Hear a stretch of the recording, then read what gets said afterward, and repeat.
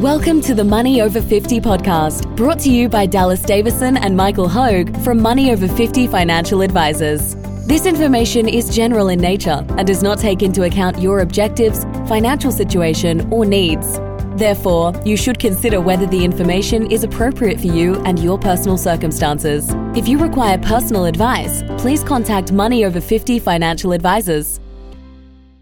Welcome to Money Over 50. Big day today. We've got Ali Hogue in the studio with me, Dallas Davison. So Michael is still easing back into work in the new year. And so we've got Ali, our newest advisor and integral part of the team. He's sitting in Michael's chair and we'll see how he goes today. Ali, do you want to say hello to the listeners?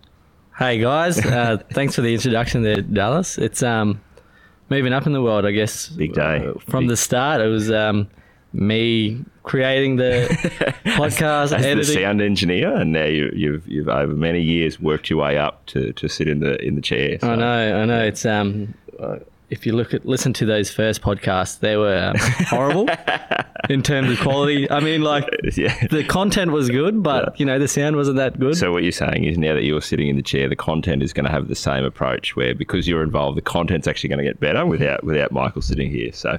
Oh, that's exactly right. Yeah. It's a hard life being this good.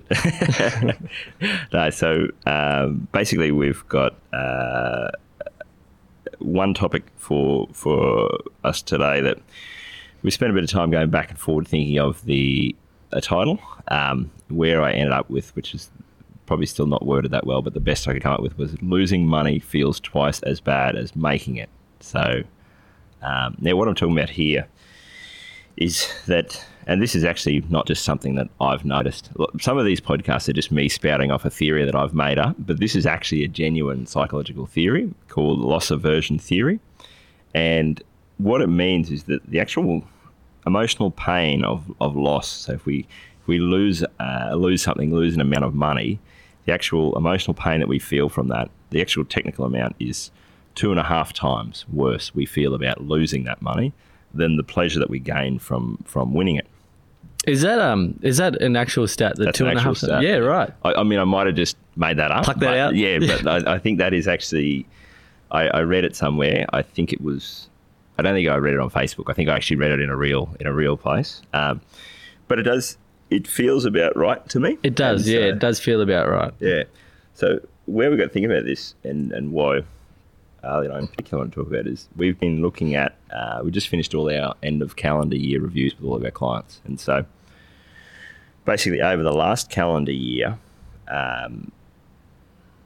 Australian and overseas company prices have been fairly volatile throughout the year. Where they finished up the year was slightly down at the start of the year, if that makes sense. But the year before was a huge gain. And so that was I think your point of where you noticed this initially was that the pain of a 5% drop over this last calendar year is like, that's a really hard thing for people to experience. Oh, 100%. And we work with money sort of every day, and it's not just our clients that feel that. No. We feel it as well. Yeah, as much as we. That's exactly right. That's a good point. It does impact us in the same way where. If when we're looking at this, when we're sending out, we're sitting there with our clients going, hey, last year your balance went from 500,000 to 600,000, for example. Everyone feels, that's pretty good. Happy, they're happy. We're sort of happy. Yeah, that's $100,000. Like that's a big sum. Then when you go, your balance went from 600,000 to 580. That's a good point. That the client goes, geez, that. I like seeing that number go up, but watching it go down hurts a lot more. It's the same for us. It's actually not harder to report because it just is what it is, and we intellectually know the numbers, but it does feel very different, than a $20,000 gain. So that's a good point. Yeah, of course. Like, you can train yourself as much as you want, but you're always going to feel that little bit of pain. Yeah. No matter what, even in our own sort of financial life, we still see that. But at least as you said, we intellectually know that it's just a point in time. Yeah. We sort of understand that over time that will change. Yeah. but it's still that pain. We still feel it as well. Yeah, that's a really good point. I didn't really know where we were going to go with this, Ali, but I think you've probably, without meaning to, guided it in a good direction there. It's like, because whenever we do these podcasts, again, some of them are like an SBS movie where I just drift off halfway through and there's no like action point or anything to do with it. I think the point that you're making here is like to approach it in the same way that we do, which is that we accept that that's painful. You know, it's not fun. Yes. We would prefer to just show a nice, neat number going up and to the right, but you experience that, you accept that emotion. That is what it is. That's the way that you feel about it.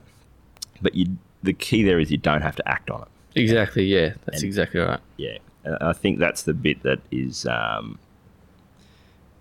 like anything in life. There's a what you feel or what you think and your reaction to that. The ability to separate that is what you really have to work on in all settings. You know, like it's the difference between getting there at the end of the night and going, I really feel like a bowl of ice cream before I go to bed. You can feel that, and you can think that, and the most healthy, fittest, leanest people in the world, they still feel that. They just don't act into that impulse. So sounds like something you could learn on a meditation retreat. So there you go. There's my action. My action item from today is what Ali's alluding to there is that I've been on a couple of 10-day silent meditation retreats, and Ali's about to go on one himself. Which is crazy because I remember when I first started, I think 2019 with you guys.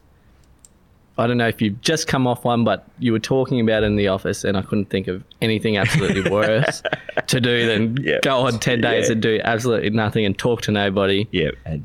I've come to a sort of point in my life where I'm like, I'm going to give that a go. Yeah. And that's exactly right. That is the point of what you do realise on something like that, or anyone who has meditated or sort of been a bit mindful at times, is that you realise that your emotions and your thoughts are just a constant running commentary, and there's a big difference between what you think in one moment and what you want to think or what you should think, if that makes sense. And so, it is I mean, that might be a bit extreme. If you're looking at your super balance and it's down slightly over the last calendar year, it might be a bit extreme to go, I'm going to go and do a 10-day meditation course just to make sure that you do the right thing. But it's a tricky one because we're having this at the moment now, Ali, with like new clients who are coming in, and so often people will come and say, oh, you know, I've been with this super fund and they've been really good, but last year they went terrible. And you kind of going, yes, there are things that you need to look at, but don't make big decisions based purely on what happened over that last calendar year. You don't want to teach people or train people to, yes, you should just react to that market movement over the last 12 months. That's right. Like, I think loss aversion particularly can really drive someone to make sort of poor decisions in both their investing life and other financial aspects as well. Yeah. A big one that you sort of see is, I think, a big risk that people tend to take is move a lot of their money into cash. Yep. So their reasoning behind that is because they're scared of that short-term volatility that we see.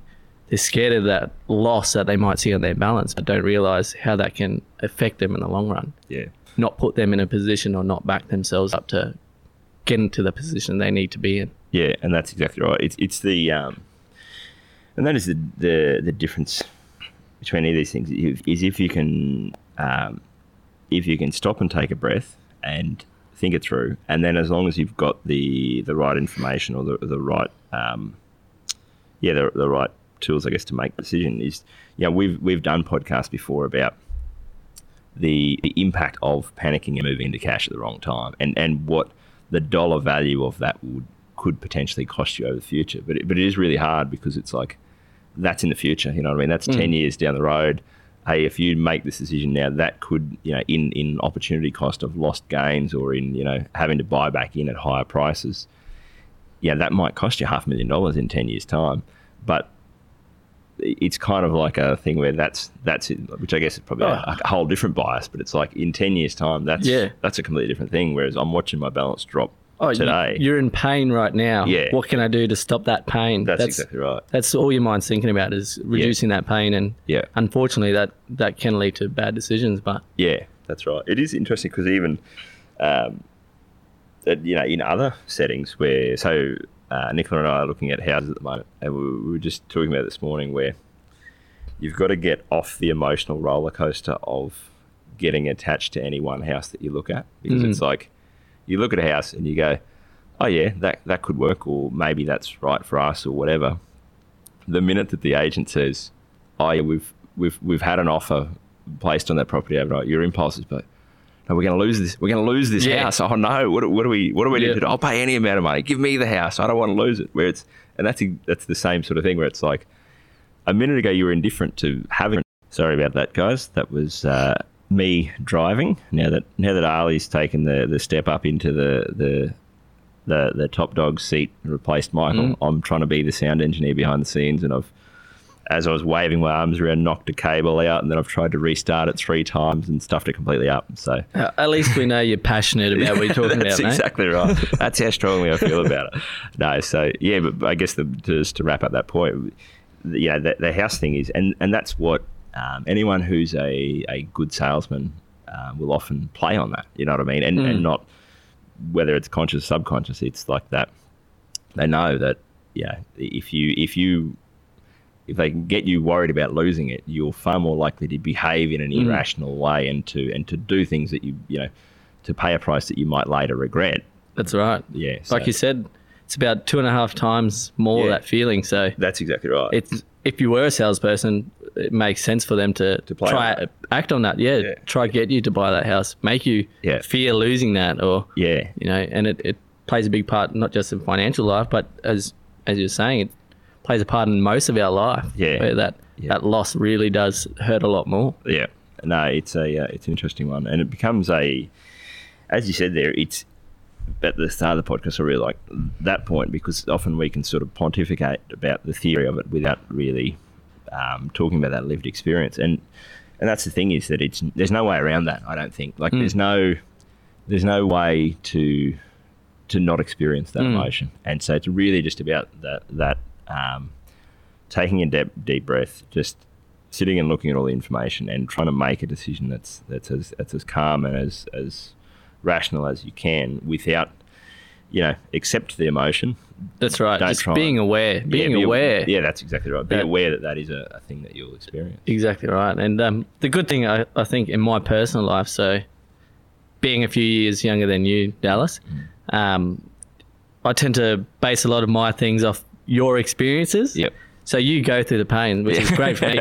So you're my guinea pig in a lot of big decisions that I'm going to be making in my life. Yeah. And it's you're quick to say, I've been through this mistake, I've done this, I've done that. And it sort of helps not only with just loss aversion, but a whole variety of other things as well. But it's like, at least I've got something else there to help me make me aware of my own thoughts. Yeah, and that's a good point there too, because that's what we, our role, like with clients, is often talk about this, the length and breadth of working with someone. So if you work with someone for 10 years, you get to know them, you get to know their life, and you get to see how they progress, and you can kind of get a really good understanding of them and how they're likely to respond to things. And that can be really handy to help people work through these sorts of emotional situations. Definitely. The other big one is that, if you've got 100 clients, you can sort of look across and see, like you say, you can almost help your clients learn from other people's mistakes. And we see that all the time, where people come in and go, hey, we want to do X. And I'll go, you can do X, but I've experienced it myself, and here's how it played out. Or I've seen other clients do this. This is how they felt at the time. This is how they reacted to that feeling at the time. And this is now the regret that they have based on that. And so it's really about going, you are going to feel that. Like I don't have any answer to avoid you feeling that, but I can tell you that it's almost, instead of trying to intellectualize it and go, here's exactly the numbers of why you shouldn't do that. It's that thing of, well, if you're worried about losing now, for example, if you're worried about your balance dropping, you can try and counteract that with numbers and with, here's what or you can go, look, I've seen people do that, and then in 3 or 4 years' time, this is how it played out. They actually lost this much, and this is the position, and it meant that they couldn't have the retirement they want. It meant this, and it's not about scaring them. It's just about, if we're talking about how you feel, you have to take into account how you feel now, but you also have to take into account how you're going to feel in the future from that decision. Yeah, exactly right. Well, mate, that's a cracking podcast to start. Well done. I think you're a great foil and good at keeping me on track and actually leaving us with some sort of real action. Something actually, yeah. Still on the same topic. Yeah, I think my only worry, I guess, in my morning shower routine, I was thinking, me and Dallas, we actually have our thoughts on the same sort of line compared to you and Michael, where I think we've worked together for so long that we think about things the same way. Were you concerned that we were going to sit here and I was going to say something, you're going to go, yes, that's 100% how I think. That's exactly how I feel. While you and Michael, you love a debate. So no, I think we're on a different enough track there that should be helpful for people. So thanks for listening. Thank you. Thank you for listening to the Money Over 50 podcast with Money Over 50 Financial Advisors.